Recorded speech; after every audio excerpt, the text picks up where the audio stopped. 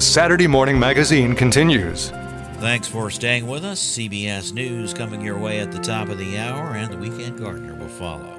Earlier this month, a few Republican state lawmakers introducing a bill where part of it focuses on stripping the North Carolina High School Athletic Association of its powers to govern high school sports. Over the last week and a half, numerous athletic directors and coaches across the state voicing their strong opposition to that bill. Among them, Colin Fegeley of Green Level High School in Cary, who spoke with Rob Connett on the WPTF Morning Show. All right, so walk me through some of the details of what this bill would do. If it became law, essentially the NCHSAA would no longer be a thing. Is that right? Or would it still be a thing, but they would have to do what the politicians want them to do? How would that work? Yeah, that's right, Rob. And this is a bit of a zombie bill. And by that I mean that we dealt with this 2 years ago with our state legislature, a similar effort to strip our high school association of their legitimacy and their governance of high school athletics in North Carolina. And unfortunately, we're here again. And yes, this particular bill once again removes further control and power from our high school association and puts it in the hands of the legislature and politicians. And athletic directors that I speak to across the state, and I think you've seen an outpouring on social media as well, are deeply concerned about this particular piece of legislation because, quite honestly, as it stands right now, we govern ourselves. Our high school association has been ably and, quite honestly, brilliantly governing high school athletics in North Carolina for well over 100 years, truly one of the model organizations across the country. And we have major concerns that this doesn't just restrict their power, but our board of directors reports directly to the member schools, over 450 member schools. They report to us. We govern ourselves. So not only is this an attack on the High School Athletic Association as it exists in Chapel Hill, but it's also an attack on the member schools and our board who represent the members so well. Why did this become a thing in the first place? I mean, why are some lawmakers here in North Carolina wanting to make these changes to high school sports? Well, it's certainly tough to try to put myself in that frame of mind or thinking, but to me, it just appears to be about control.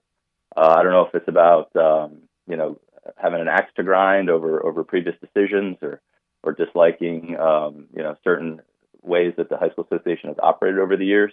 But to me, it just appears that this is just another example of government infringing on something that, quite honestly, they should leave to the professionals, and that's the very capable high school athletic administrators across the state of North Carolina.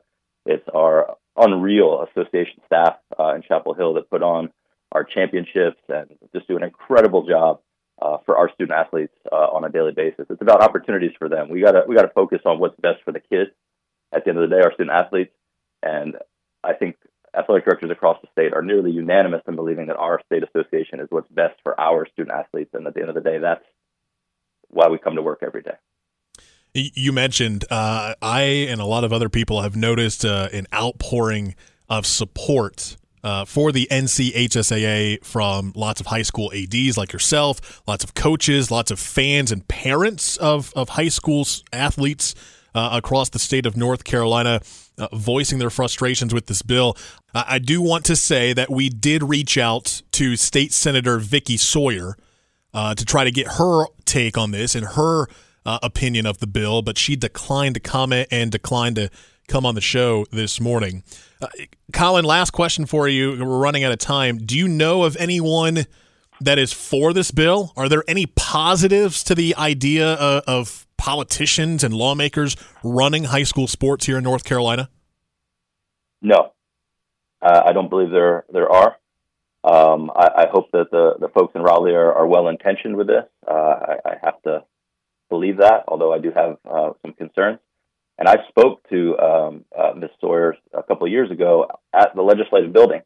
And when the state association signed the memorandum of understanding with DPI, my understanding was this was case closed. The state association has done every single thing that has been asked of it by our state legislature and by our Department of Public Instruction, and it's a bit unclear as to what the end goal is here. I would encourage all legislators involved in this piece of legislation to actually speak to their constituents. Perhaps, this is a novel idea, pick up the phone and call some ADs in your district and see what they think about it, because I think they're going to get a very different perspective. Colin Fegeley, athletic director of Green Level High School. And again, this is going to be a story that we follow all the way through, see if this bill, gains any traction in the legislation here in North Carolina.